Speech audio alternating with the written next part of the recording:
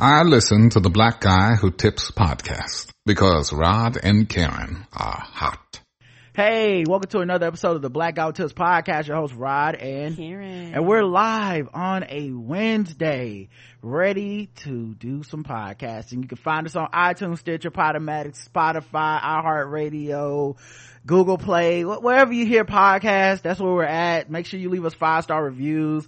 We appreciate those on iTunes and Stitcher. You can email us, theblackguywhotips@gmail.com if you want to leave comments, things of that nature. We appreciate everybody takes the time out to do that. The official weapon of the show is the taser, and the unofficial sport, bullet ball, and bullet ball extreme. And today I feel like is a cause for a celebration, because of the coronavirus. We've been able to, like settle down, look at our list of people that we've like had on, wanted to have on, and say, hey, you can't be that busy. And nobody's that busy right now. Yeah, today is no exception. We got our one of our faves, senior contributor to CBC Sports, author, soon to be published book author, not that soon. Not that soon. Well, you know what, soon is relative. We speaking it into existence. Yeah, I'm not gonna let you push me back. No. You're gonna get all this love. National newspaper award winner, TEDx talker, and Morgan, author, sports writer, Morgan P. Campbell, where I say the P stands for preeminently published. What's going on, man? Hey, man, it's so good to be here. I missed you guys. And like, I'm actually busier now than I was pre-pandemic, but that's a good thing. Yeah. But I always make time for you guys. Oh man. Well, first of all, it's been a while. We haven't had Morgan on the show. In a hot minute. Since I went to go look. I went to go look before the show started. 2014. I knew it had been a hot minute. It was November. That's 6 years. Yeah. You done got married. You done had a baby. I was basically. Yeah. I was just gonna say. I interviewed you guys before the last time you guys interviewed me. Right. Yeah. Remember we were doing that story about Cam Newton. Exactly. Yes. So just go ahead and catch us up on the last 6 years. We'll wait. Well, you guys already ran it down. I got married. My wife is in this picture somewhere, so that's her at the front. Of course. Go ahead. I mean, first of all, you wouldn't put up a picture of her in the middle or the back. I mean, no, exactly. Come on now. Yeah, so I got married. Perdita and I got married around this. No, sorry. It was June 2017.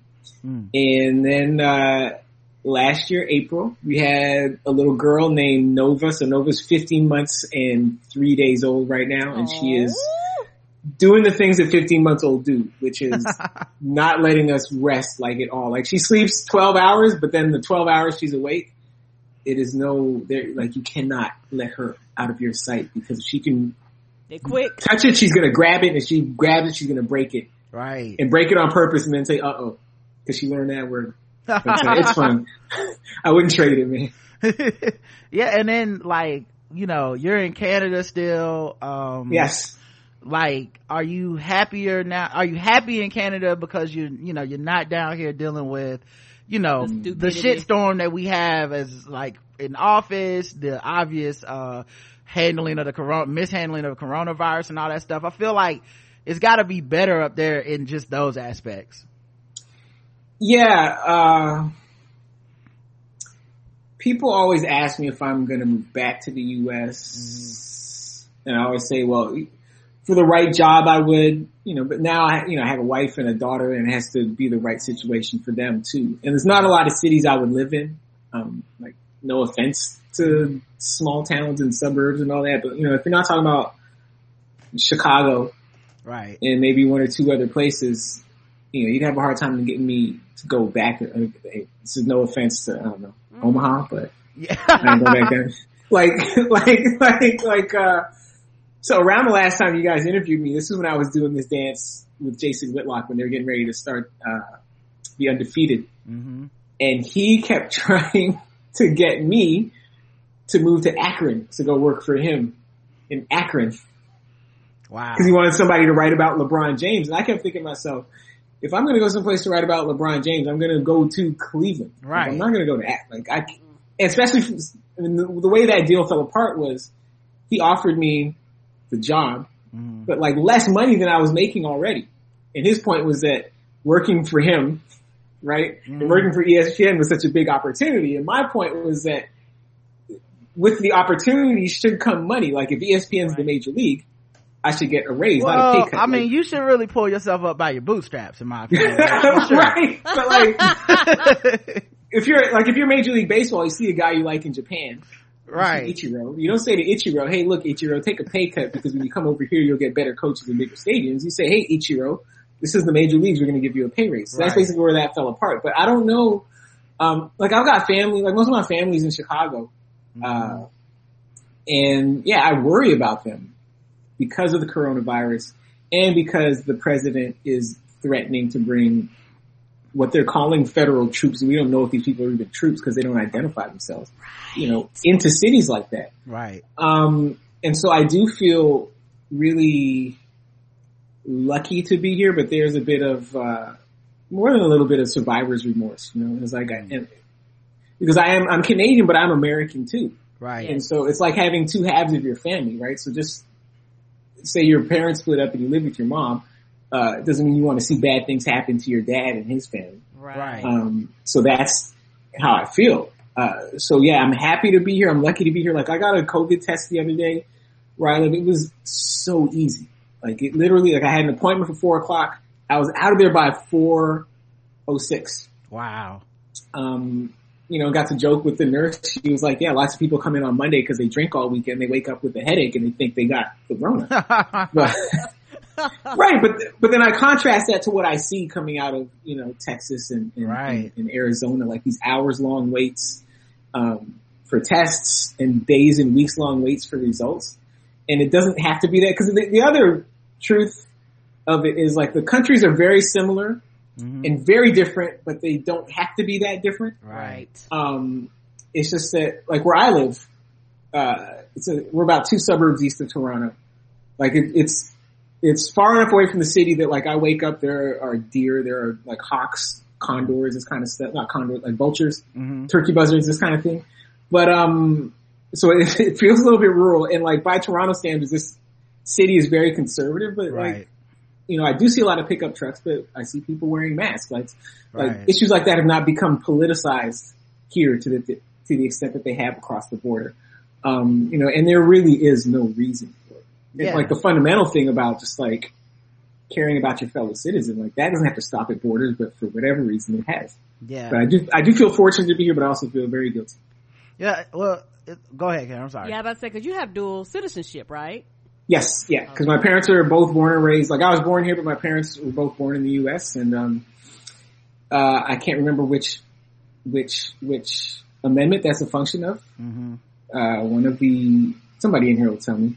But yeah, it's a birthright, right? If your parents are born on U.S. soil, it doesn't matter where you're born, you're a U.S. citizen. So there it goes. And U.S. citizenship too, like it is like herpes. You can't get rid of it. Actually, it's probably like a function of like the 13th or some shit. This is what I think. Yeah. That's what I suspect. I don't have it in front of me. Cause it's always some shit like that where it's like black people. Here we go. The 14th Amendment. Yeah. So it's like black people do some shit and then it helps everybody. You know what I'm saying? Like, exactly. Yeah. Because I think that for a lot of people, they actually want to change the definition of rights.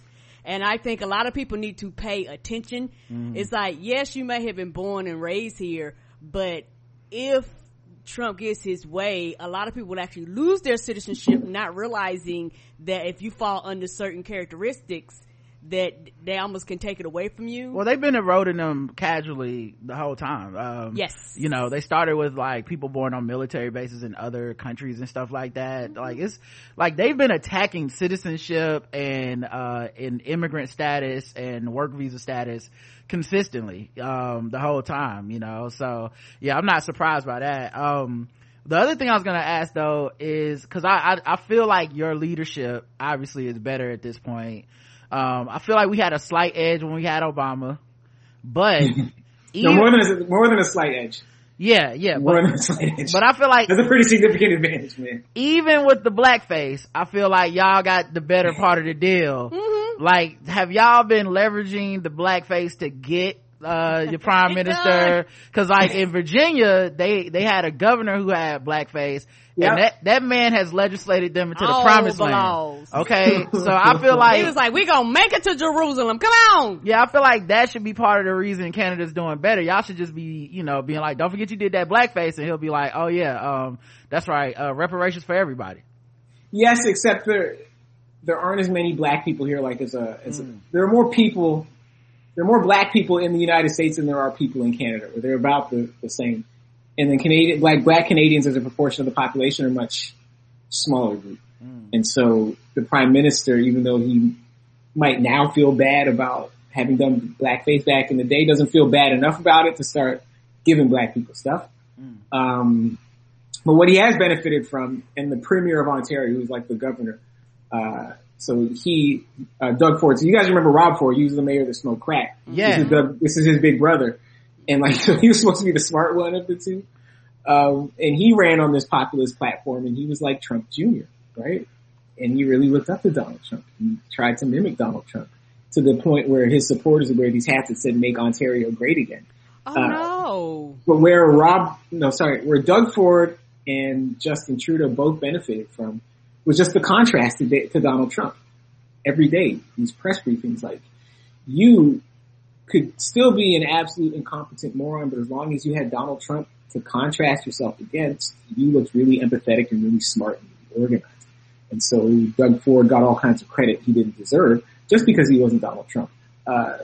Justin Trudeau, same thing. Although, I mean, the difference between those two and Donald Trump is that as incompetent as they both are, and as much as Doug Ford really still doesn't care about most of his constituents, I don't know that either of them is the type of sociopath that would sit around and watch 150,000 people die, right, rather than, confront the truth. Yeah, the bar is below the ground. Like, I feel it's that thing where like Trump kind of gave everybody a boost. Like the thing I said is, for people that were critical of Obama, and there were some, on the left and on the right, like, good luck after this shit. Like, he might as well be Jesus. Like, there's never gonna be a time you can say anything about him because they followed it up immediately with the worst nigga ever. So the other thing I was gonna ask, you were kind of involved in a hockey racial kerfuffle, I guess is a good way to call it, man. Can you kind of tell the people about that? No, okay, give me some more specifics. So you got accused of being a diverse black journalist asking a hockey player about race. Oh, that one that was back in the day. That was like literally, that was 20 years ago. Mm-hmm. Okay. So what had happened was, this is early in my career. I was an intern at the Toronto Star. I was probably like 22, 23, around there. And, basically the guy that covered the hockey team, he was sick, so I had to go fill in for him. And it was the day before Toronto played Edmonton. The thing about Edmonton is they had a bunch of black guys on the team. I think they had 5 black players, which on one NHL team is unprecedented. I don't think it's been unprecedented. I don't think it's been done before or since. And so they roll up, they go to practice, and I go do the story. And the thing was too, like, the 5th guy was new. So it brought the number to 5, so it made it newsworthy again. And so I go there and I interview the black players and the coaches and stuff, just about race in the NHL. So the one guy everyone wanted to talk to was named Anson Carter, because he was from Toronto. He was the only one of the group that was from Toronto. And so I'm asking him questions, and there's this old white guy asking him questions as well. And I'm asking about race in the NHL, and he's answering the questions fine. He's very comfortable. And, he's used to talking about it. And I'm asking him stuff like, well, how big of a factor is racism? He's like, yeah, it's a big factor. It's a factor in real life. It's a factor on my job too. I got to roll with the punches, blah, blah, blah. And I asked him too, do people try to force political positions on you and get you to promote political positions based on the fact that you are a black person in a white sport? He says, people try to do that, but I'm not a politician. I'm a hockey player. Cool. So I go back, I write my story, and then the next day I get to the office, because this was before, like, papers had websites, but it wasn't like now where you were just tied to your computer all day. And you're still the next morning reading your story in print. And then the sports editor from the Star is like, hey, go read the National Post. go check out the guy's story on Anson Carter. So I go read it. And like high up in the story, there's a joke about Anson Carter's hair because he had locks. I'm like, okay, I don't like where this is headed. Come on. I assume this writer was white. Yes, absolutely. Because dreads are hilarious to white people. They're like, yes, funniest thing I ever seen in my life. Black person with hair. Right. And so, and there's a line, and the sports editor knew that the guy had written this. He just wanted to see what I would do. And he was doing me a favor. He wanted to let me know, what people were trying to say about me behind my back. And, the line said, pressed by a minority reporter to comment on racism in the NHL, Carter answered simply, I'm not a politician, I'm a hockey player. So, one, what does it matter that I'm a minority? Two, I wasn't pressing him, I was asking him the question, he was answering it just fine. Like, this is a complete mischaracterization of the way this conversation took place. Right. And three, he did not answer simply, I'm a politician, I'm a hockey player. He talked about racism in hockey from youth leagues to the NHL. And so here we have this guy. This is the question I was asking Anson Carter. People try to project stuff onto you. And he's like, they try, but I don't take it on because I'm not a politician. Now here comes this guy projecting this identity onto Anson Carter that Anson Carter's never had. Anson Carter was never Mr. I don't talk about race guy. He says, sure, I talk about race. There's just limits to what I can do because I'm not a politician. I'm a hockey player. But you were pressing him though. You shined the interrogation light in his eyes and said, answer the question. Right. So this was, the thing you have to remember too is that this is a white Canadian guy writing for a really conservative publication that's his audience. He doesn't imagine, that anyone in his audience looks like me or like Anson Carter. Right. And also he saw me and didn't think that I was representing a bigger publication. He thought I was just like some kid, on assignment for the school paper or whatever. And so the other people in the office, it gets around, like they start reading it. And they know the guy's talking about me. So then they all start coming to me with their stories about how he was a dick to them. And so the original guy that I was replacing that day, he's like, you know what you should do? I said, what? He's like, well, next time you see him, just punch him in the face. Which I appreciate and I like that spirit, but because of the double standards, like the white sports writers, they can punch each other out and stay employed. Like if I had done it, we would not be talking right now. Right. You know who the hell I am. The consequences would have been way different. Yeah. So, but what I did do, is that, I saw him a few weeks later at a basketball game. And, he's there at his laptop. And I was like, hey, Tom Maloney, great to meet you, man. I really liked your story on Anson Carter. And he's filming himself. I said, oh, thanks. Says, hey, when you get a minute, give me a call. We'll talk about it some more. And I took my business card and above where it said reporter, I wrote minority. I just dropped it on the keyboard like that. A slight flex. Yes. That's the last time I ever saw the guy. Like he's around, but I have never interacted with him since then. Well, so down here in America, when George Floyd got killed, there was like a mass like there was obviously uprising in the street. There was obviously people marching, protest, but there was also something that kind of kicked off that was more like virtually and culturally of like black people feeling like we can finally air out our gripes that we've had at work and be like, hey, I was not listened to, or this person discriminated against me, and to the point where it even kind of tricked into like moved back into like Me Too movement again. Like people was bringing up all kinds of stuff. Does that stuff cross borders? Like, absolutely. Okay, so y'all had like your own like, and then this one time up there. Yeah. Okay. And Canadians get really, really, really, really upset with me when I say this, but it's the truth. So Canada is a suburb of the United States. So if you think of Canada as a suburb of the United States, everything makes sense, right? Like, all these problems you associate with the big city, we might have in here, but maybe not in the same degree. A lot more white people, it does better healthcare, all this stuff. It's very much like a suburb, and the fact that like, media-wise, Canadians are still very tethered to what happens in the U.S. and influenced by it.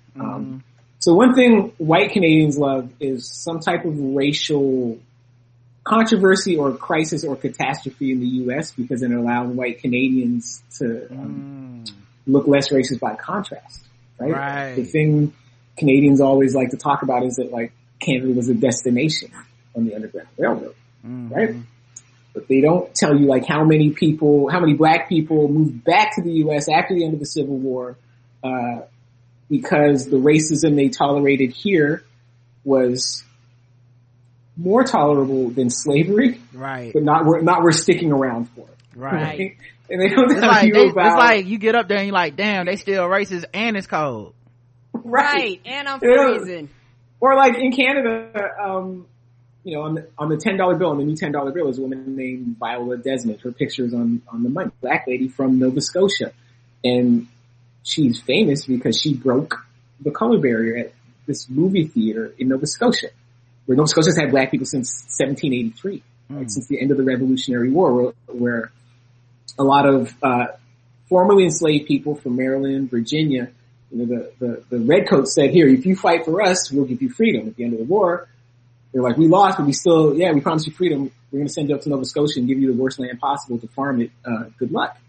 But, she and Nova Scotia had Jim Crow style segregation. And she broke this law in this movie theater and went to jail because she would not leave the white section of the movie theater. And now she's on the money. But in Canada, like, it's the same, very much what happens now. Like, you celebrate her for being a pioneer, but you don't celebrate the barrier she broke, because if you address the barrier she broke, then you gotta address your own racism, and Canadians don't like to do that. But in situations like this, like, there's been this reckoning, the same reckoning, that U.S. organizations are having about race and diversity and inclusion and opportunity. Like, Canadian outlets are having them too, and including, and especially the media industry. Because what happens here too is that every outlet likes a story about how the other outlets are racist. Right. But after 3 weeks, like, everyone has successfully pointed the finger at every other outlet. It's like the Batman meme. Right. But eventually everyone gets covered. So that has been going on now. And because when I talk to like younger journalists, because it's funny that people now see me as like this OG, but I'm like, listen, man, whatever you want out of your bosses, go get it right now, because George Floyd was May 25th. Right now we're in July. We don't know how long all these white people are really going to stay committed to this new, diversity push, this new inclusion push, this new anti-racism push. Like, I was writing a column in the Star. I said what it feels like is January in the gym. So I'm not telling you guys you have bad intentions, but what I'm saying is you have a history of bad habits. So right now you're really motivated. Motivation fades. What do your habits look like? If your motivation fades, you fall back on your habits. If you don't learn some good habits between now and the end of your motivation, we're going to be right back to the same thing. So I am still very skeptical about like the extent to which all these organizations are really committed, to removing the glass ceilings that they place over black employees' heads, black journalists' heads.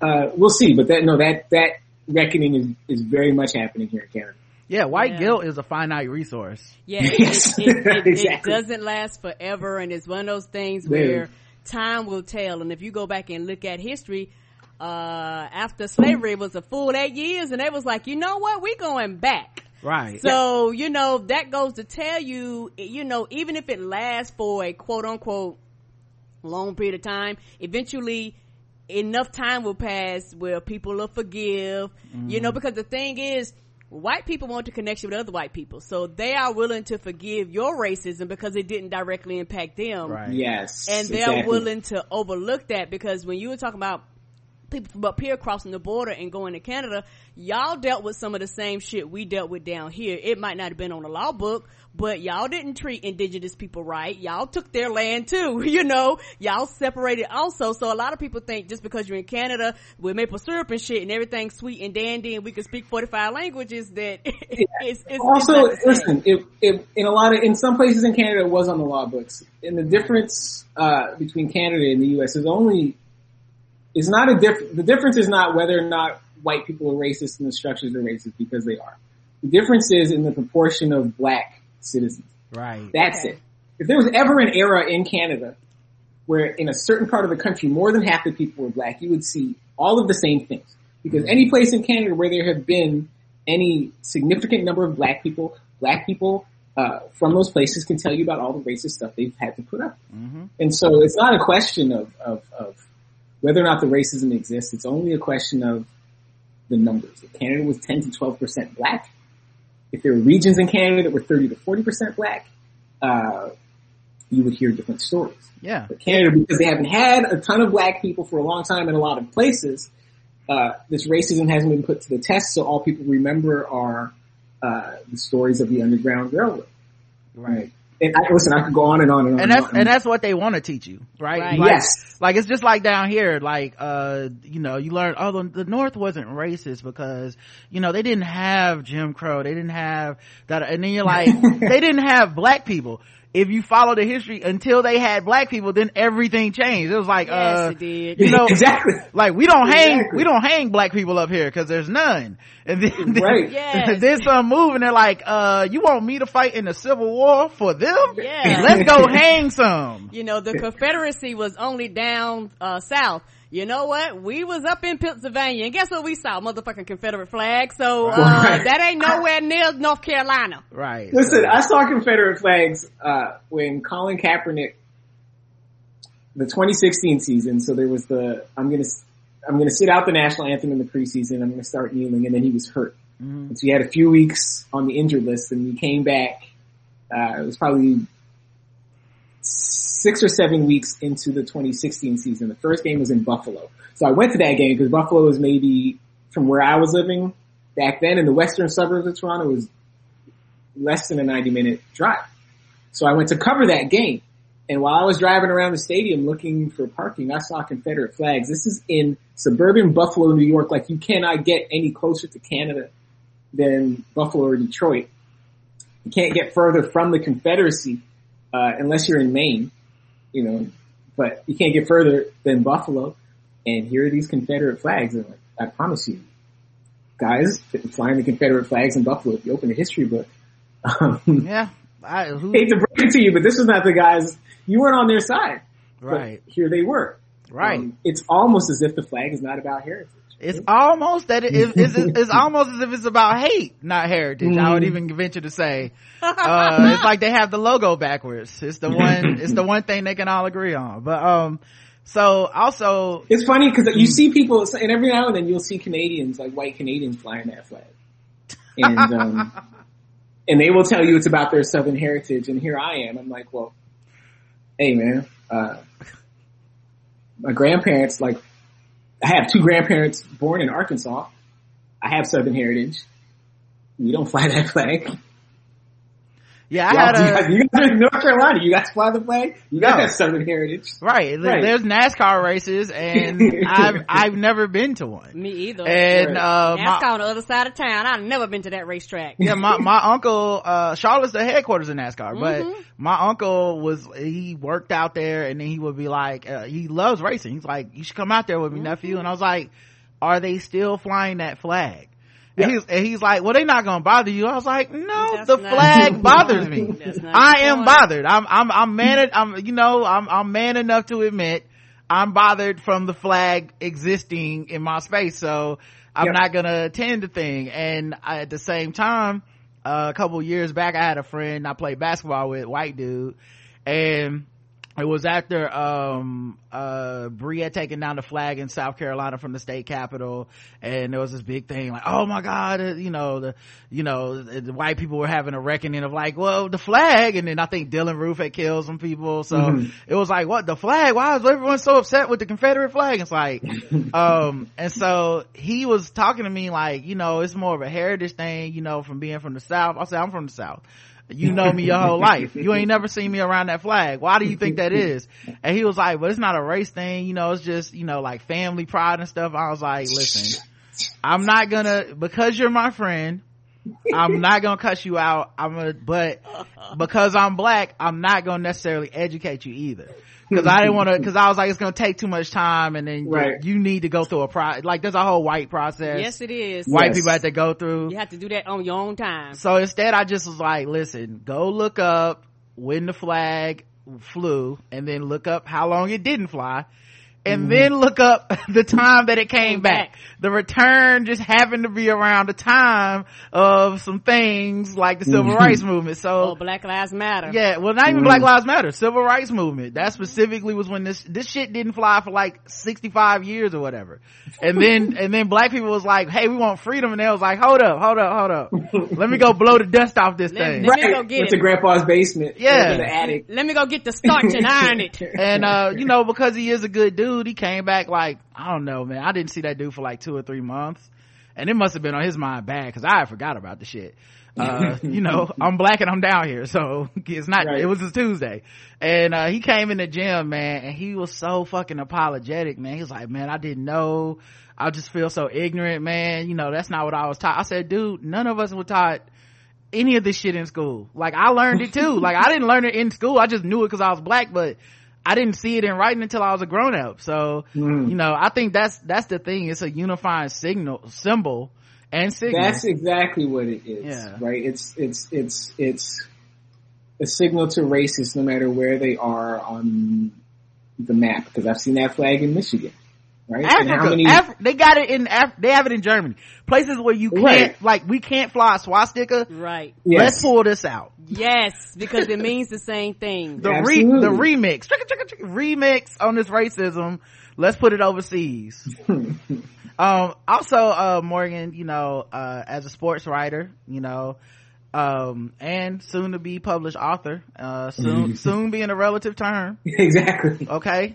So like, what exactly is the process for you to get your, like, your book deal thing? Like, how did that go? Like, what was the this idea? Particular book deal? Yeah.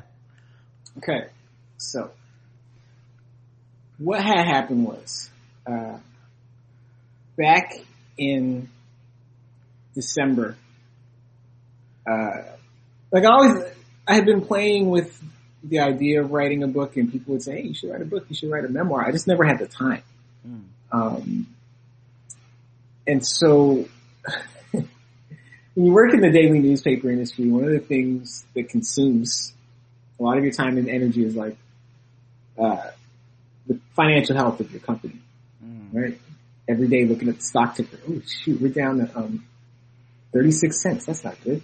Right. Like, I could buy a significant percentage of the company, like, with the change I have in my pocket. And so, when you worry about these things, and there were other things I knew I could do, but I also had this day job. It was taking up most of my time and energy. And so, towards the end of, like, November, the company was like, hey, we want to buy people out. And I always told myself too, especially when you work at a place that just keeps you under the glass ceiling. And I would try to get promoted, and like, these managers always had some reason why it wasn't my time. So, oh, you're too young, you're too old, you're too this, you're too that, you're not this enough, other people need. There's always some reason why I couldn't advance, right? It just kept me on this treadmill. And so, and I always told myself, every time they offer a buyout, I'm going to go ask HR to run my numbers. And once I get to like a year's salary, I'm leaving. Unless they promote me. So whichever comes first, the year's buyout or the promotion. And so like 5 buyouts later, you get to this year, they offer the buyouts, they run the number, and like 53 weeks ago, I'm gone. It wasn't that simple. I had to ask my wife. She's like, yeah, leave. She's like, we still get the benefits for you, right? I'm like, yeah. So you can still, go get massaged. They'll pay for it. She's like, perfect. Go. So I took the buyout. Not knowing exactly what I wanted to do, but having, an idea. And the thing was, I figured I could cause the money's just coming in, and I could just freelance for a while. Even though freelancing is really precarious. But just do just enough to like push back I guess I need a new 9-to-5 date. Right. So anytime someone leaves a job in journalism, you do this Twitter thread about you're leaving and here's what you want to do and thanks for the blah, blah, blah. And so I mentioned in this thread that that I've been just tinkering with a book idea. And so the head of publicity from Penguin Random House Canada just jumps into my DMs like, hey, you want to write about it? We should meet. They're huge. I'm like, okay, cool, let's meet. And the thing about him is his Twitter avatar is like a gorilla. So I didn't recognize his face. By the way, just as an aside, it's amazing how many people that are super influential and / like powerful in different industries don't really have much of a social media presence in that type of way. Yes. Where you really be like, this nigga got 150 followers, CEO of Random House. I guess. Right. I guess I'll meet with a dog avatar. I guess. Right. Like it, but it happens all the time. I get followed by people and it'd be like, head of diversity inclusion at HBO. I'm just like, I guess I'll follow him back. Right. Well, so here's the thing. So when I went and met with him and I saw his face, I was like, oh wait, I knew this guy. We used to work out at the same gym. It was a small gym. So like the gym was like a community. We all knew each other. So I was like, okay, that's why the guy was just like emailing me like he knew me. Oh. But now he wasn't just super presumptuous. Like we actually did know each other. I just, all I'm seeing is this gorilla avatar. Right. So like, and so, I tell him my concept. I was like, have you ever read a book called Boy Wonders by Cahal Kelly? It's like a memoir, but it's in essays of a writer, really good writer. He's a columnist at the Globe and Mail in Toronto. He used to work with me at the Star. He's like, yeah. He's like, do I know that book? I commissioned it. It's like, okay, perfect. I was like, have you ever heard of What Doesn't Kill You Makes You Blacker by Damon Young? He's like, yeah. I was like, well, so think of something that kind of splits the difference between those two books. That's what I want to write. And so he's like, perfect. Can you get me a proposal, in a month? I'm like, sure. So, that was like middle of February. Wow. And then, I scrambled. The thing is like when you have a baby in the house, right. No matter how much time you think you have, you don't really have, right? Right. So like these days I have like, morning news anchor hours. Like I go to bed by like 8:30. I'm up at 3 a.m. Right. Because your time to work is from 3 a.m. to when the baby wakes up. You think you're going to get more work done after the baby wakes, but you're not. You're going to chase a baby all day. That's it. But, so I got the proposal together. I sent it to him in the middle of March, and that's just when the pandemic was, really starting to hit. And then I just forgot about it, because the thing is, like the other thing I'm doing with CBC, like that deal took like months and months and months and months. And we're still with CBC talking about a podcast. We're finally going to do it. We started talking about it 2 years ago. Right. So I'm just thinking this stuff is going to take, whatever. I literally forgot about it. And then, 2 weeks later, he's like, I love the proposal. I'm sorry this is taking so long. For him to email me back in 2 weeks, I thought this thing was happening really fast. Right. He's over here apologizing for this stuff taking so long. And then every 2 weeks he'd update and he's like, I showed it to some new people, they liked it. Showed it to some other people, they liked it. So at a certain point I'm like, hey man, do I need an agent right now or not? He's like, yeah, you should probably call an agent. And I'm like, well, who would you recommend? He's like, Martha Webb, we work with her all the time. Cause the industry is, everyone who succeeds in the industry, like it's not because someone greased the path for you, but the industry is very incestuous. So like the agency and the publisher, like they are literally in the same building. But Martha Webb is a really good agent because I called a couple of people who, she's worked with. And so I sent the proposal to the agent. She liked it. And then from there, it's just a matter of, doing the contract. Like they make the preliminary offer and they offer you the advance. The advance I describe as book industry generous. But like, it's not a lot of money. Right. Right? It's not a lot of money. Like if you think you're going to write a book and that's going to be your job and you keep it, you're not. Right. Cause the sum total of the advance is divided by 4. So you get a check when you sign. You get a check when you hand in the manuscript. You get a check when the book hits the stores. You get a check a year later. Oh, okay.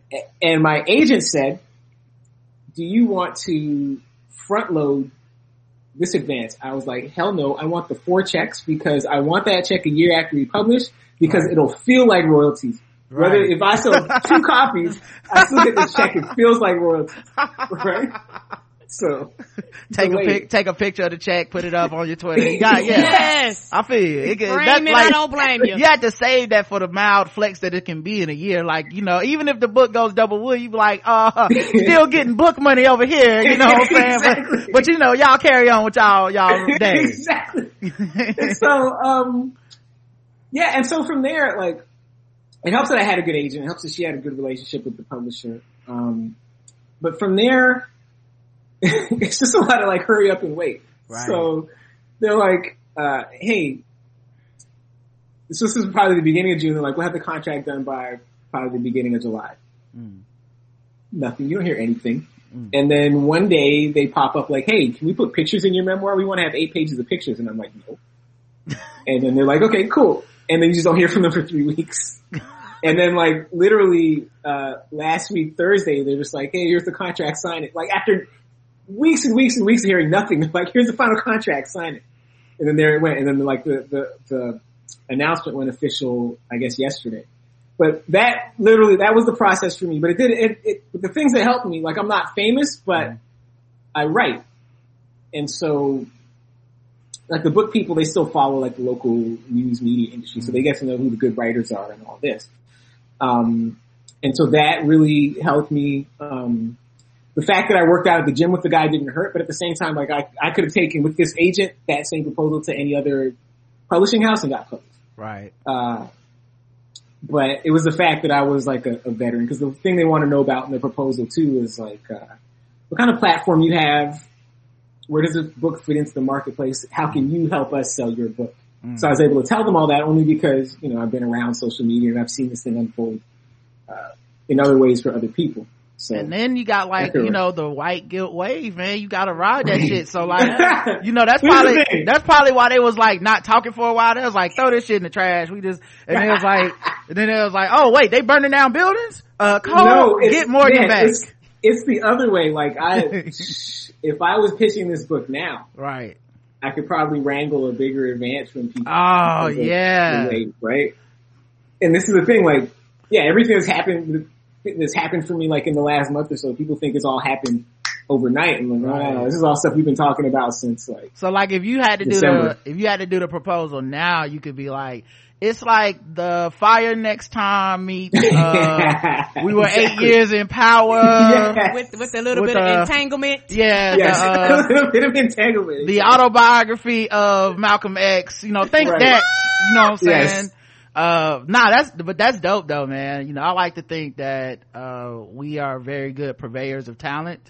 And, you know, yes, absolutely. The Black Guy Tills bump, it might not move fast, okay? It might take a few years, but eventually all our people seem to be doing well, man. Come on. I love to see it. Also writing for sports, man. One, in the time of coronavirus, how has that changed? Because sports kind of stopped, but the stories didn't necessarily stop. Yeah. It's like the thing that white people always lie about and say like, just stick to sports. We only want to talk about sports. This completely completely pulled the rug from under that lie, that myth, because it's like there is no sports for the most part until very recently. But sports journalism still has to happen. Your site still needs traffic. The athletes are still human beings. They're going to talk about things that are happening in society now. There are no stats to report. There are no games to write about. So it's almost like, in a weird way, the lie that they said about Kaepernick and and Jamel Hill and all, it's like they have to confront it now. There's no choice. You have to be able to write about these things. So has that changed the landscape, or is there still like a resistance even without sports to be like, hey, can you leave the race out of this shit? So even let's say George Floyd never happened and this current reckoning on race in the sports media never happened, you'd still have the pandemic. Right. And the thing is, like, you can't write about any of these sports outside the context of the pandemic. You can't discuss the pandemic outside the context of politics. Like, you should be able to, but every step, technique, program in place, or that should be in place to mitigate and contain this pandemic, has become politicized. So you cannot separate all these things. Like, the challenge is finding people who can speak intelligently, like, across these topics. And so, like right now, I would see a better Marlins coronavirus story on MSNBC than I would from these baseball writers that are only trained to think about these things in terms of baseball. Because the baseball guys are like, well, like there was a baseball writer who had a tweet the other day that only one person from the Phillies tested positive, and he was a clubhouse attendant and not a player. So that's great news. Like, I guess unless you're the guy or his family. Yeah, right. And they actually interact with each other. I hope they know that, and they don't just stay over in the corner. Yeah. You know what Clubhouse does? He touches your shoes, he puts your stuff in your locker, he's breathing on your stuff, you walk by, you say hi to him. Plus the fact that like there's a incubation period for the virus. So if I test negative today, it doesn't mean I won't test negative, or I won't test positive later. Taking time for the virus to show up. Or there are like the Andrew Brandt, I think his name was, he's an NFL Network guy, and so he was complaining about sports media people and people who cover the NFL, hoping that the NFL doesn't play. Right. Like, you guys make your living from this. I don't get it. I'm like, what is there not to get about wanting people not to get sick? Also, the virus is not the home team in the fourth quarter down by 10 points. It doesn't matter if you're rooting for it or not. It doesn't give, like, it's not like coronavirus is like, oh, they want us to win? I'm gonna go infect some people. Coronavirus it does not care what we think. I take out everybody. It does not care about a schedule. Yeah. Home, away, visitor, I don't care. It's like the movie The Terminator, the first one, where it's like, when Reese is describing it and he's just like, it doesn't have any feelings. It doesn't have, like, yes, that's the virus. It's a robot. It doesn't don't give have a fuck. A heart. It don't care. You can either be smart and try not to die, make it at least hard for it to kill you, or you can run headlong into like diving into like coronavirus. Well, also, the analogy I use is, like the sports industry treats this pandemic like the Golden State Warriors treated Kevin Durant's Achilles tendon. Oh no. Right? So here's this guy. He's clearly injured, right? Every time he tries to do something, he hurts himself again. But they're just looking at the calendar. They're like, well, it's the NBA Finals. I guess he'll be fine. Has he shown that he'll be fine? No, but like, it's a big game. He'll be fine. Why wouldn't he be fine? It's a big game. His leg will stay in one piece because the leg knows. The Achilles tendon. Get out there and play. And then his tendon snaps and everyone is surprised that this happened. Right. And Steve Kerr, who's been an athlete and the coach his whole life, has said, well, in this news conference saying, well, he had a calf strain. I didn't think that would compromise his Achilles tendon. Like, what tendon does your calf muscle attach to, genius? Right. Jeez. Yeah. And Steve Kerr is the coach that we think is smart. Right. Yeah, true. Right? He's right behind Popovich. Yes. And so this is us and the virus, right? Well, it's July. Time for NFL training camps to start. I know there's more cases now than there were 2 weeks ago, but this thing will back off because it cares about football. Virus don't care about football. Just have them out there breathing on each other. Why don't we just do tackle football where they just all pile on top of each other and breathe in a big ass huddle? Let's go ahead and do that.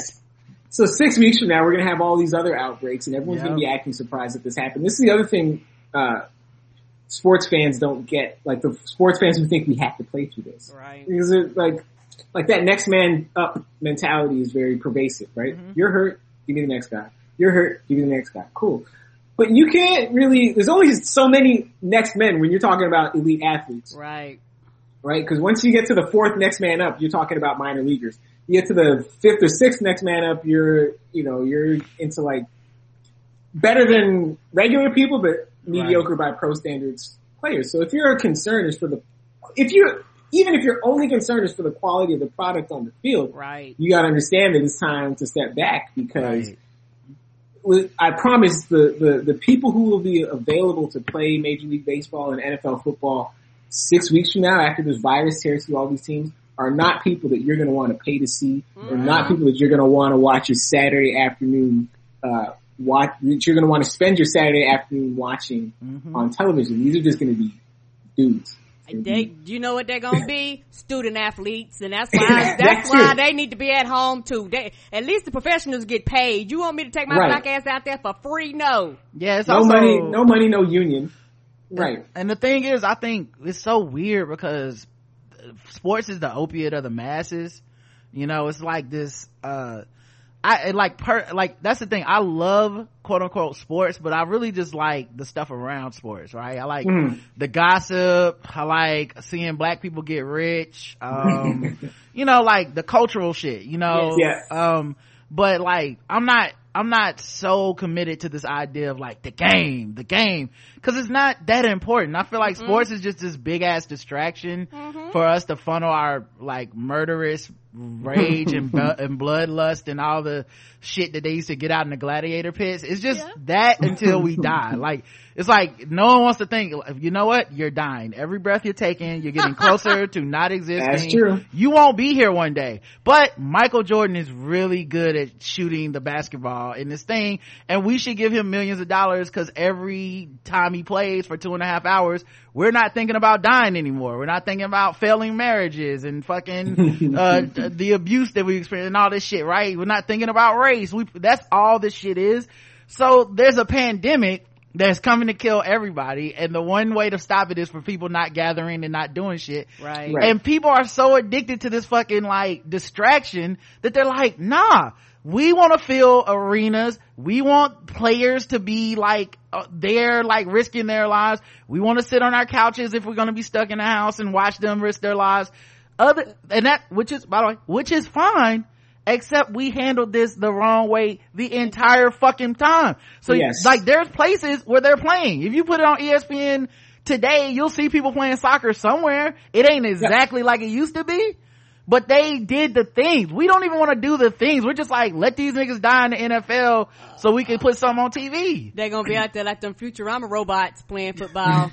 I watch because I keep these weird hours now. Like I wind up seeing KBO baseball and like rugby from New Zealand and Australia. Like I see it live now because I wake up at 3. Hey, this is the New Zealand Warriors against the Melbourne Storm. Perfect. But the other thing American sports remind me of are everybody watched The Last Dance, right? Mm-hmm. And we read the Jordan Rules. Yeah. Oh, well, I read some of it. I haven't finished it. Okay, yeah. Well, we read the Jordan Rules this spring, and Cliff Levingston from the Bulls, right? Mm-hmm. He was like this probably seventh man. He come in, get you some rebounds, stuff like that. But he came to the Bulls in debt. He had to get a $200,000 advance on his salary because he left Atlanta, had all this debt. How did Cliff Levingston wind up with this debt? Well, Cliff Levingston used to hang out with Dominique Wilkins. Mm-hmm. Okay? Dominique Wilkins was NBA rich. Like NBA players didn't make then what they make now, but whatever is the most an NBA player could make back in those days, Dominique Wilkins was making. Right. So he's making in the millions, probably high 7 figures, close to 8, whatever they could pay him. And here's Cliff Levingston making probably $750, right? But Cliff Levingston thinks he and Dominique Wilkins are peers. So Dominique buys a Benz, Cliff Levingston buys a Benz. Dominique buys another one, Cliff Levingston buys another one. Dominique says, I don't feel like driving any of these luxury cars to the game today. I'm going to take a limo. Cliff Levingston says, I'm going to do the same thing. Now, Dominique can afford that. Cliff Levingston can't. So Dominique does all this stuff and he does not miss the money. Cliff Levingston winds up in debt begging his next team to give him an advance so he can just, keep the doors open on his house. So the U.S. is like Cliff Levingston. The U.S. sports industry is Cliff Levingston. In New Zealand and Korea, they're Dominique. Right. They can afford to do all this in New Zealand, Australia, Korea, because they did the work on the front end. Here's the U.S. doing next to nothing to control this pandemic, but they want New Zealand perks. They want Australia perks. They want Taiwan perks. It don't work that way. And it doesn't matter how much you try to force it to work that way. Right. Because the other thing it exposes is just like the callousness, not just of the ownership class, but of the fan base. Yes. Who treat these pro athletes. And the thing is, every group of people I'm about to enumerate deserves dignity and safe working conditions. Right. Regardless of what is convenient for the consumer. But the same people that know that there's a coronavirus outbreak at the meatpacking plant, but don't shut down the meatpacking plant, don't slow down production, don't give these people time off. You know why? Because I want cheap steak. Right. I don't care if I can still get the steak. I want it cheap. Right. Right? So the NFL, listen, don't shut it down. Let these guys get sick. They'll recover, but I want my football. And I'm not even paying anything but attention. I'm bootlegging the cable. I got IPTV. Right. And I'm just paying attention. That's the only thing I'm paying, but I want it. Yeah. I want it. And I don't care if you get hurt. Give me what I want. Which is callous and privileged, and inhumane, but this is where we are. I do wonder what happens. Like, does someone have to die? Does a coach get sick and die? Does a player have to be have a debilitating, tough time with it or something like that, because I do wonder if that's the thing that makes everyone back off, because I can't imagine this going well. And I can't, but at the same time, I can't imagine them not trying to power through. The Marlins just had 17 people test positive, and they're like, okay, we won't play until Monday. Like, what the fuck is that? Like, you're gonna get 17 people. Yeah. Major league level. Right? Yeah. Because even listen, under the best of circumstances, when minor league baseball is active, you got AAA, AA, high A, low A, rookie ball. You lose 17 people at once. You're not going to find 17 people from amongst your minor league teams who can step in and play. Right. So now these guys with the minor league teams shut down think they're just going to find 17 people who are major league ready on 2 days notice and who can also pass the coronavirus test. It's not going to happen. But the thing is, this person, if someone dies, they would have to literally die on the field. Well, if you lose 17 people, they make movies, they made We Are Marshall about a team losing 17 people. Yeah. These motherfuckers have 17 people out, and they're just like, give them another week, and then we think we can make it work. And you know what? It's one of those things where it's like Thanos snap his fingers, and half of the population in America got coronavirus, right? And the other half we just trying to deal with the aftermath of all these people dying. It's like, this doesn't make sense, because piggybacking on what you were saying, I feel as though, like I said, it's cruel and it's callous to say you want sports, but yet you won't leave your house. Most people work from home. So if you so me in my office space, I don't want to go in. Right. I don't want to deal with people around me. But you, the person that entertains me, need to go to your working environment. Your working environment. But you know what? They feel that way about everyone. They feel that way about the grocery store worker. They feel that way about they feel that way about the politicians. They feel that way about, the people that work at Amazon. The entitlement and convenience of like, come to me, is what all these people are living in right now. And then when you throw in the racial element, that a lot of these people making all this money as athletes are black, they don't care about these motherfuckers. Like, no, and that tells you they think of these black athletes exactly the same way they think of a lot of these Latino and Latina farm workers. Yes. Right? Yes. Just get out here, work yourself to death. Yeah, I know it's dangerous, but this is what you signed up for when you came here. Yep. And what I want is oranges for 69 cents a pound. So get out here and risk your life. And take off that Black Lives Matter stuff and get it away from my basketball court. Like, I know that's what they thinking, man. Like, that's it does seem like, of the people that are, trying to play sports, the NBA has the most, like, at least thought out plan so far. We're going to control it as much as we possibly can. We know the rate won't be zero, right? But we telling you one thing: once your ass is in this bubble, you are motherfucking in the bubble. Well, you can leave, but there's like a precautions to get back in. Like Lou Williams left. They made a big deal. He went to get some wings to get some at the strip club, and it was like at the strip club, and it was like, well, he gets back, he has to be quarantined for 10 days and miss 2 games. It's like that. Actually, everyone has to do that. Anyone who leaves the bubble has to be quarantined for 10 days, and if you miss games, you miss games. So that's not this punishment or whatever. It's just the protocol. But like, they seem to have thought this out, and honestly, they were in a better position. Their season was already underway. They could mostly isolate it down to just like, these teams have a chance of being in the postseason and playing more.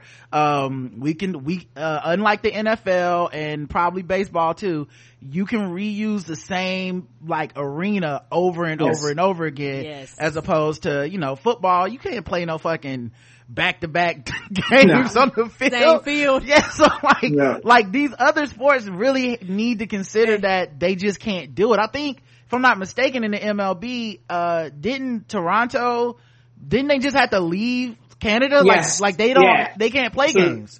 Yeah, they had training camp here in Toronto. But in terms of having a season, the federal government, the provincial government, which is run by Doug Ford, the crack smoking mayor's brother, the Donald Trump wannabe, they said, you guys can play. But then the federal government said, no, but we control the border. Yes. We already have this rule. We don't let people into Canada, so we can't have all these teams full of people just flying in and out of here. Right. If you come to Canada, if we let you in, you still have to sit around for 2 weeks under quarantine. Mm-hmm. Right. Which doesn't work with the Major League Baseball schedule. And so, yeah, the Blue Jays had to there was a point where they were going to go to Pittsburgh. There's a point they're going to go to Baltimore because they didn't want to play in Buffalo. That's where their farm team is, but Buffalo is kind of it's a minor league ballpark, but Buffalo is where, they're stuck. But, that decision was lightly politicized around here, but even most conservative leaning Canadians understand that, there's science. Right. And that the federal government isn't making this decision to punish the Blue Jays or to punish Major League Baseball. It's just the fact that here, especially around Toronto, it wasn't as bad as New York, but by Canadian standards, the peak of the pandemic, was bad enough. And they've finally gotten this thing under control. They're down to 5 new cases a day in Toronto, and Toronto has 5 million people. So once you've made that kind of progress, why would you undo it by letting 17, COVID positive Florida Marlins show up in your city and start coughing on stuff? Karen, doesn't make sense. Were you gonna say something? Yeah, and I agree. And like you say, once they get there, they're going to want to move around. They're going to go out. They're going to go to so it's not like they get there and they stay in that location, and that's the problem. You can't control. They done been through the airport. They done flight attendants, so they're coming in contact with all these people there, the people that clean the room, the hotel people. So these are a lot of people that they're coming in contact with. So this one person can end up affecting a lot of other people. And think about that stuffy air on an airplane. Right. Keeps getting recycled. Right. And people get sick on airplanes before the pandemic. It's like a running thing. It's you get on the airplane, you probably gonna get sick. You get a little cold. I was on the airplane, and now it's y'all want to play with the Rona? What do you think about what do you think about this Mike Tyson, Roy Jones Jr. I shouldn't laugh. Bucket list fight? What do you think about this? Are they even in the same weight class? I'm confused. I don't think they're old and it's an exhibition. Oh, okay. And so now if this was 20 years ago, even 20 years ago, Tyson was in decline. He's not the Tyson that people think of when they think of Mike Tyson. I think they keep seeing these Instagram videos, and I think they keep thinking, man, he would beat the shit up out of me. But he's not gonna be fighting you. You know what I'm saying? That's it's this weird thing that happens with Mike Tyson where people, it's we forget every fight he lost. We forget, the times that he, talked a whole bunch of shit leading up to the fight, and he's I'm gonna kill you. I'm gonna eat your children. Word to Allah and shit. We be oh my God, he gonna murder this nigga. And then he get in the ring and he be I already got my check, man. All right. Here's the thing about Mike Tyson, what you described, that's because it's a cycle. Yeah. Has been going on literally since June of 1988. 32 years. Mike Tyson peaked in June of 1988 when he beat Michael Spinks. That was the best Mike Tyson you're ever going to see. Yeah. Every time Mike Tyson goes away, he comes back, he's worse. Yes, every time. He went away, so he beat up Michael Spinks. Then there was the divorce and the car crash. He came back, he fought Frank Bruno. He beat Frank Bruno, but he wasn't as good. Right. And that's when people started being able to touch Mike Tyson. But Mike Tyson had always been so good at selling the idea that he's indestructible that people just are willing to overlook that. So eventually he loses to Buster Douglas, comes back, builds himself up. But even the last 2 fights he had before he went to prison against Razor Ruddock, who was from Toronto, those were brutal fights. And Mike Tyson, give him credit, he had a chin back then, but he was getting touched.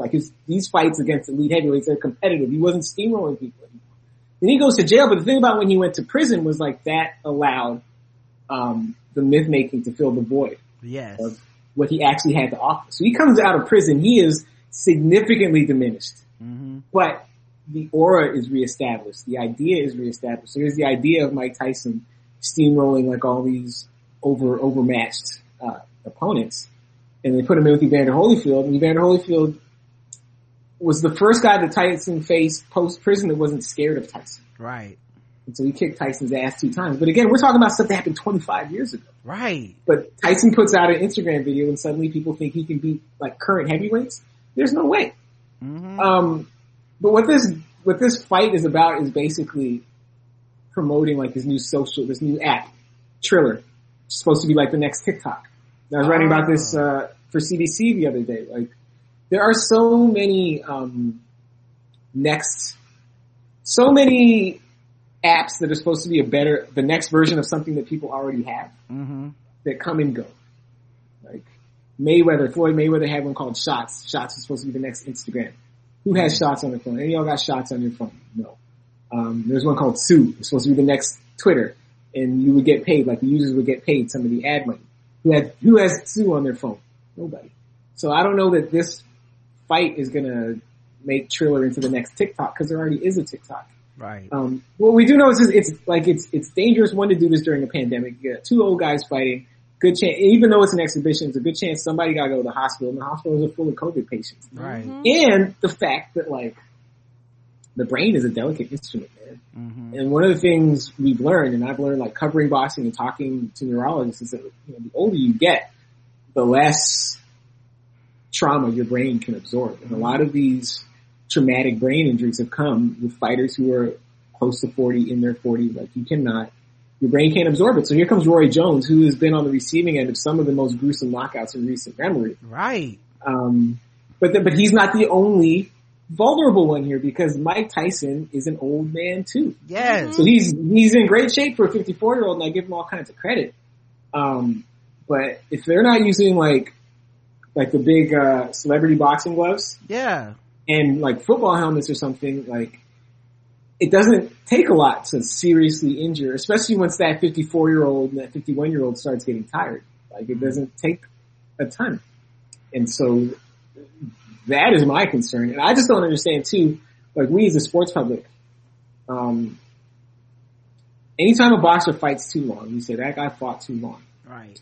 And then when a guy retires young, we say, well, why did you retire? Why don't you keep coming back? Right. Keep fighting. Fight this guy. Fight that guy. Move up in weight class. Fight that guy. Right. So as much as people, like, Mayweather fought well past his stale date. He came back, he was 40, because it was easy money to beat up on Conor McGregor. But like, we're still talking about, when is Floyd going to come back? And it's not like we say that, and it's not even like the fans say that out of some deep abiding respect. Like, Mayweather fought past the expiration date, still never got beat, and they still be like, this nigga ain't shit, man. You know what? The next dude can whoop his ass. Like, when they got to Conor McGregor, I was like, man, get the fuck out of my face, dude. It's no one he can beat that y'all will finally admit, okay, man, there's nobody left. Like, but the thing is, if Mayweather goes out and loses to some younger, bigger, faster guy, then it's, well, he should have retired. Why did you keep fighting, dude? You were 43. You had all this money in the bank. You had no reason to keep fighting. Get the fuck out of here. Like, boxers cannot win in this situation, but what we have is Mike Tyson, who has profile and has this ability to make people think it's still 1988. You know, and they'll get people. They'll do some pay-per-view sale. Now, whether or not those turn into like hardcore Triller users, probably not. But they'll do some pay-per-view sales just on the strength of Mike Tyson's name, and we'll all forget that, like, his last competitive fight, he lost to a dude named Kevin McBride, who no one heard of before, no one heard of since. Yep, that's the thing that they say. Well, I think Roy Jones Jr. said it best. Y'all must have forgot. Cause literally we have decades of why this fight is not gonna be one to pay any money to see. And people are gonna do it. Now in 2000, I would have been really entertained. Of course. Watching like 8-pack abs Roy Jones, super fast, untouchable Roy Jones beat up on Mike Tyson, because that's exactly what happened. Right, I was gonna say, Mike would have still been way past his prime, but Roy would have been a beast. Yes, but like 20 years later, because Roy can barely train, he has bad knees, he can't run. And like Roy, when he fights, they always use these old photos for his poster. So they use like 30-year-old Roy with the abs instead of like current Roy with like the paunch. Right. But I also feel like once you make it into announcing the fight, like you do the analysis of the fight yes. on the, you don't get to fight anymore. You know what I mean? Like that's like that office chair back, like me. Like in football, that's like if Tony Romo goes, "Oh, you know what? I am going to be quarterback again." No. You moved Jason on. Witten did that. Yeah, like you shouldn't get to do that. You like no, you did the thing. You now talk about how to do the thing. You know what I mean? Yes. You don't go back to do the thing, dude. It's insane. Yeah, and what the reality is, like, boxers come back usually just because they need the money, not because they would want more. Again, right. Mayweather was a special case, and they say to you, "Hey, look, here's $100 million guarantee to fight this MMA dude." Of course, you're going to take that money. That's why for that fight he came to the ring in a ski mask, because he knew he was robbing everyone. But like for the most part, it's because you need money, not because you want more. So like Tyson, Jones, they could probably use the payday. But again, for as much of a failed state as Venezuela is, although the United States, like, every day looks more and more like the Venezuela that everyone I know from Venezuela here left. Yeah, right. But the one thing they do right in Venezuela is that you are not allowed to box past age 40. Once you turn 40, you turn in your license. That's it. You're done. Right. Because the science says once you get past 40, you're in a lot more danger when you get hit in the head. I bet that leads to a lot. I bet that leads to a lot less ducking fights too. Cause then you really ain't got, it's like, well, you're gonna be ducking all the fights at 40. So if you got a motherfucker on your list, you got somebody on your list you wanna get right with, you might wanna do it now. As soon as possible. Exactly. Man. So, what is married life and all this stuff been like in the pandemic with the child, and like, being in the house, or, are you feeling claustrophobic? Are you feeling grateful? Like, what are you feeling? All of the above. So like, I'm happy that we've been able to spend more time with the baby. Except the baby now is kind of spoiled because before the pandemic, the baby got used to people like leaving the house to go to work. So she didn't trip when you left because she's like, this is just what people do. People just come and go all day. As long as there's at least one person here to entertain me, I'm good. Yeah, I'm cool. But now she's like, I'm used to multiple people in the house to entertain me. So I don't like when any of you leave because you already listen. I need you to put on the wiggles. I need you to show me how they dance. Listen, I need you to chase. Her new thing is like a chase. She likes to run around like a little loop. Well, so that makes sense though. Growing up in that household, I feel like that's just part of the training. Right. And so, it is different. Like I said, I find I have like less time during the pandemic than before, only because like when no one has a schedule, all this time that you think is time is actually no time, just because there's no schedule, there's no way to mark time. Right. Because every day is the same. It's like, I'll leave after the weekend. Well, because when the weekend comes, I'll put it off too, because I can do it Monday. Yeah. Well, I'm gonna put it off on Monday, because why not? No one has days of the week anymore. Right. They all really start to blend together, like working from home. Yeah. Sometimes I wake up, I literally don't remember what day of the week it is. Yeah, it's all purgatory at this point. Yeah, I thought today was Monday. Nah. Here we are. But then, also like, with the track running tradition and stuff, are you preparing the child to hit the blocks, to get out here and follow in the footsteps, or is that like not a pressure you want to put on the kid? Well, it ain't my pressure because I ain't the world champ. That's my wife. Right? It's what I'm doing. Whatever. So I played a little college ball. She feeling the pressure. She's like, you need to hurry up and do this. Nah, well, here's the thing. My wife, like, she did really well financially in track and field, but she also knows how rare it is to do well financially in track and field. So she's not going to push our daughter, like, against our daughter's will into a sport that, like, for most people, even really good people, doesn't really pay. True. Like, if you really, really love it, that's one thing. Like, listen, I'm not going to play Richard Williams. Yeah. For you, so you can just get out on the circuit and run for a few $100s here and there. And also, like, that environment is a little bit brutal, right? For a kid. Like the people that do, like, I watched the documentary Athlete A. It's on Netflix. It's about the women's gymnastic team and the sexual abuse scandal that happened. And, obviously the sexual abuse scandal is a huge part of all this stuff.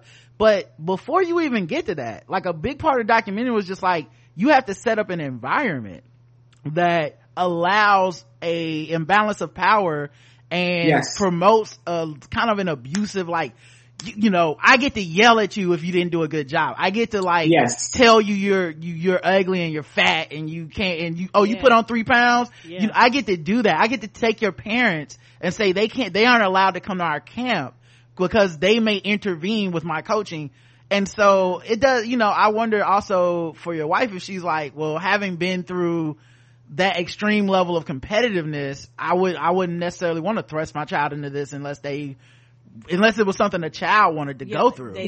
Also, like what you described is not healthy, but a lot of coaches substitute intensity for skill. Yeah. And they make you think that you have to mistreat people to make them successful. Right. Just because that's the only way they know how to do it. Right? Like for our daughter, so let's say she turns out to be a good athlete, like, you know, chances are because of who her parents are, she'll have talent. Right. But the talent is a big leg up. Mm-hmm. And there's a lot, you can avoid a lot of the crap when you have talent, because talent's a thing you can't teach. True. You can't buy. Right? And so, like, when I look at the landscape, I see a lot of parents spending a fortune on their kids, trying to give their kids talent. Mm-hmm. You can't give somebody talent. You know, you can improve people. And you see these coaches that say, you got to improve your kid's athletic ability. Send them to me. Listen, ability you're born with. Listen, if your kid don't have ability, they made a poor choice of parents. Right. But. Right? Yeah, it's like I used to play ball with Steph Curry when he was in high school and first year at Davidson, and like he was good, but he was really short, you know. And then he hit like a little growth spurt, and it was like, oh, that's why you the professional. His daddy Daryl Curry, his daddy Daryl Curry. Like it was so obvious, like, oh yeah, you can't teach that, like. That's I mean, not that he didn't practice and all that shit, he's like, but just like there's some top flight athleticism shit happening with him that no one can do. Right. And like the people that are really, really, really good, like the elites, the professionals, the top professionals, they have a lot of what you can teach and a lot of what you can't teach. Right. It's not a matter of either or. And this and this kind of breaks down along racial lines because like in general, you see a lot of black people with this talent. You see a lot of white people who don't have the same level of talent. So this prioritize hard work and dedication and all this stuff. Cool. And they act as if these things are mutually exclusive and as if the person who has talent necessarily doesn't have the hard work. Right. But once you get past a certain level, you get to the Olympics, you get to the NBA, especially the top of the NBA, everybody has a lot of both. Mm-hmm. And so, like, you know, with our daughter, whatever, like, I tell them what I tell any kid. You try a bunch of sports when you're young. See which ones you like. See which ones you're good at. In some places you have a match. And then that's where you pursue. But like this idea that you gotta like grind kids into dust when they're 7 and 8 and 9 years old. Right. Is garbage. Maybe for women's Olympic gymnastics because they want the people to be like really tiny. Yeah. So they can fly more and flip more and all this. But like any other sport, yeah, work your skills. Yes, get stronger, faster, blah, blah, blah. But like, and it's just weird though, cause like, and what does it matter if like the U.S. isn't good in gymnastics? Nothing. You don't care about gymnastics. It doesn't mean anything because nobody cares about gymnastics. Is like, you know, when you say, "Hey, pay the NCAA, like, pay the football players, pay the basketball players," and then someone raises their hand and says, "But what about fencing? If you pay the players, right, you won't be able to pay for fencing." Well, you don't watch fencing. Right. None of you people watch fencing. If I put the NCAA fencing Final Four on ESPN right now, you would get 12 viewers. Because if it's 6 fencers, each of them got 2 parents, and that's who would be watching. That's it. And I just want to, people don't care. I just want to clarify. I'm not saying gymnastics is whack or is not skillful. I'm saying it's not worth letting people be abusive for us. Like, I want us to have a Simone Biles. I believe we'd have Simone Biles whether or not you cover up a sex scandal. This is what I'm saying. Exactly. So like, that's the part I want to clarify. Karen, what were you going to say? No. And the thing is, when Morgan was talking about having children and parents investing in not trying to be funny, a lot of parents it's hard for some parents to, a lot of parents live vicariously through their child, Absolutely. through the sport that they desire to play. So instead of giving the child the choice, a lot of parents push their children into some shit that they want to do. So this is why they spend pointless amount of money in somebody that's actually not an athlete. They would rather be playing chess or the debate team. They'd rather be literally doing something else than this. Right. And so also, what you see all the time is like the rich parent who spends a bunch of money on their kid early, and the kid develops early. So like 10, 12 years old, you know, Becky and Chad, whose parents are lawyers, have a bunch of money. They're the best in the area because they've been trained from the time they were 6. But they get to middle school, get to high school, and what happens is the people with talent start showing up. Yes. And they might not ever have had a private lesson, but you know what they got? They got born at the deep end of the gene pool thanks to mom and dad. And all of a sudden, all the money mom and dad spent on your speed coach, strength coach, shot coach, don't matter. Yep. Don't matter. But at the same time, you know who the parents are going to blame when you realize that you peaked at 12? They're going to blame you. Right. They're going to blame the kid. They're going to say, you stopped working hard. You don't want it enough. Yeah.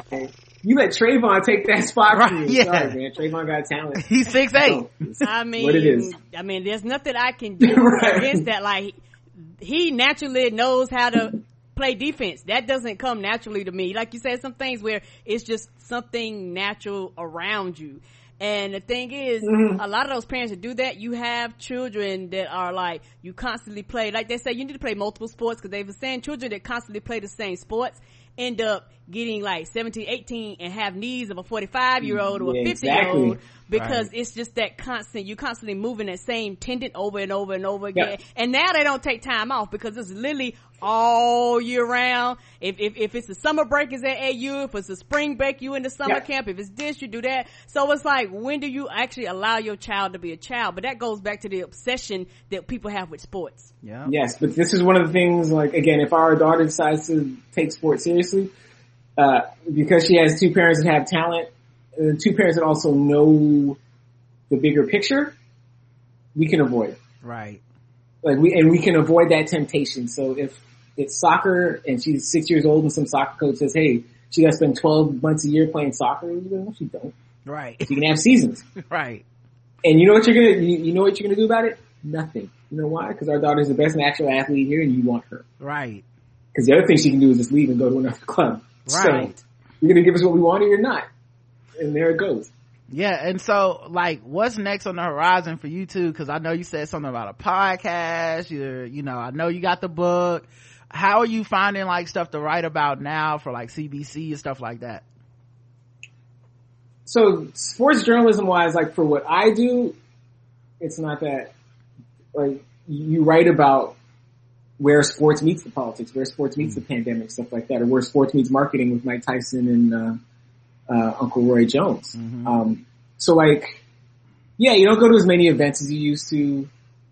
Like, I had a lot of fun over the winter. I got to cover a couple of fights for the New York Times. I actually got to go out to Las Vegas for the big fight week, all that. I got booed by Conor McGregor's fans. Why'd they boo you? So basically, like, the topic isn't funny, but so Conor McGregor has a couple of open sexual assault cases against him back in Ireland. But no one knows, like, what the status of them is. It's also a weird quirk of the way their justice system works. Like, they will announce an investigation before, like, they arrest you and arraign. So for, like, months, people just know you're being investigated, but they haven't, moved to finalize this thing or to discard it. And so the guy from the New York Times calls me, the assignment editor. He's like, hey, can you go to Las Vegas and cover this fight for us? I'm like, yeah, sure. And then they're like, here's the thing. We need you to ask Conor McGregor about these criminal charges. Okay. And so I'm going back and forth with the PR guy with the UFC. He's like, yeah, I think we can make it happen. Because then Conor McGregor at some point had done an interview on ESPN, and the interviewer asked him, he asked him kind of obliquely about the charges. He was like, people have written that you've done some unsavory things. How do you feel about that? He's like, oh, it's all fake. It's not going to stop my career. I'm like, okay, cool. So at least he's shown that he will talk about these things. So I laid the cards on the table early with the UFC. I'm like, we're going to talk to him about a bunch of things, but I do have to ask him about the sexual assault case. So tell him and his people just to have their answer ready. It doesn't have to be the whole interview, but I do have to ask a question. And I don't want anyone thinking that I, snuck up on them, that I sprung this on them by surprise, any of this stuff. I'm letting you know right now. So before I leave for Las Vegas, the answer is, yeah, we'll make time. And I get there, they're like, no, he don't want to do it. So now I know I got to go to this news conference and ask him this question in front of all these people. And I know how that's going to go. So, cause the UFC news conferences are not news conferences, they're like pep rallies, right? So there's reporters, but there's also fans. And then like the same guy asks the first question at every news conference because he's a reporter, but he's also super tight with the UFC, this kind of thing. And so I get there and it's like a wedding, right? We're like, one fighter's friends there on one side, the other fighter's friends are on the other side, right by the floor where the reporters are. So I sit in this chair and I see all of Conor McGregor's entourage, like his training partners and stuff. They come stand behind me. So I'm like, man, I'm not going to ask this question with these dudes standing this close to me. So I switch sides. And so they ask some questions and then, so I jump up and this thing's being streamed live on ESPN and stuff. And the other thing was I've been sick. So this was like my first day that I could actually function. I had to get on a plane and go do this thing. I'm like, man, just don't let me pass out on TV when I ask this question. Right. And so I'm like, Conor, one more question about your legal situation. Boo, all the fans, boo, boo, shut up, sit down. And all, the Irish fans, sit down, you could, sit down. Oh my God. And then like, McGregor was smart because the guy he was fighting jumped up and tried to tell me to be quiet, which I understand. He doesn't want, this is the most money he's ever going to make. Don't come screw this up with your dumb questions. And so I was like, hey, can you update us on the status? And then the president of the UFC jumps up. He's like, hey, we already answered that question on ESPN. Which they didn't, but I'm like, I can't argue these people are doing. I'm not, and so I was like, well, was there any point where you guys were concerned that situation would, imperil this fight? And Dana White's like, no, boo, boo, sit down, boo. And like, so the rest of the news conference went on. And the thing was too, I took my Twitter and my Instagram private beforehand because I knew it was going to happen. Smart. And I had like Irish guys messaging me on LinkedIn saying, I'm going to call your boss and get you fired. What? Your boss asked you to do this. What? It's like you just went rogue. Oh my God. Jesus. And then, man, I'm going to leave here as late as possible. I'm going to wait for all the fans to leave. But as I'm standing there, I hear like these fans shouting from like the upper deck, hey, Mr. Sexual Allegations, turn around. Wow. It's not even like but that's the thing, it's not even like you asked a loaded question. No. You didn't go, so Conor, you still raping women or like, what's going on with that? Like, literally just, it's as soft a softball as you can get with a question like that. And it is relevant, you're accused of that. Like, what the fuck? He could have knocked it out the park. Like he could have been like, everyone calm down. This is a valid question. I take these allegations very seriously. Blah, blah, blah. And instead, sports culture is rape culture, dude. It's the same shit. It's all the same shit. Oh my God. To answer your original question, sorry. That was pre-pandemic. And so post-pandemic, you don't get those opportunities anymore to go out and cover stuff.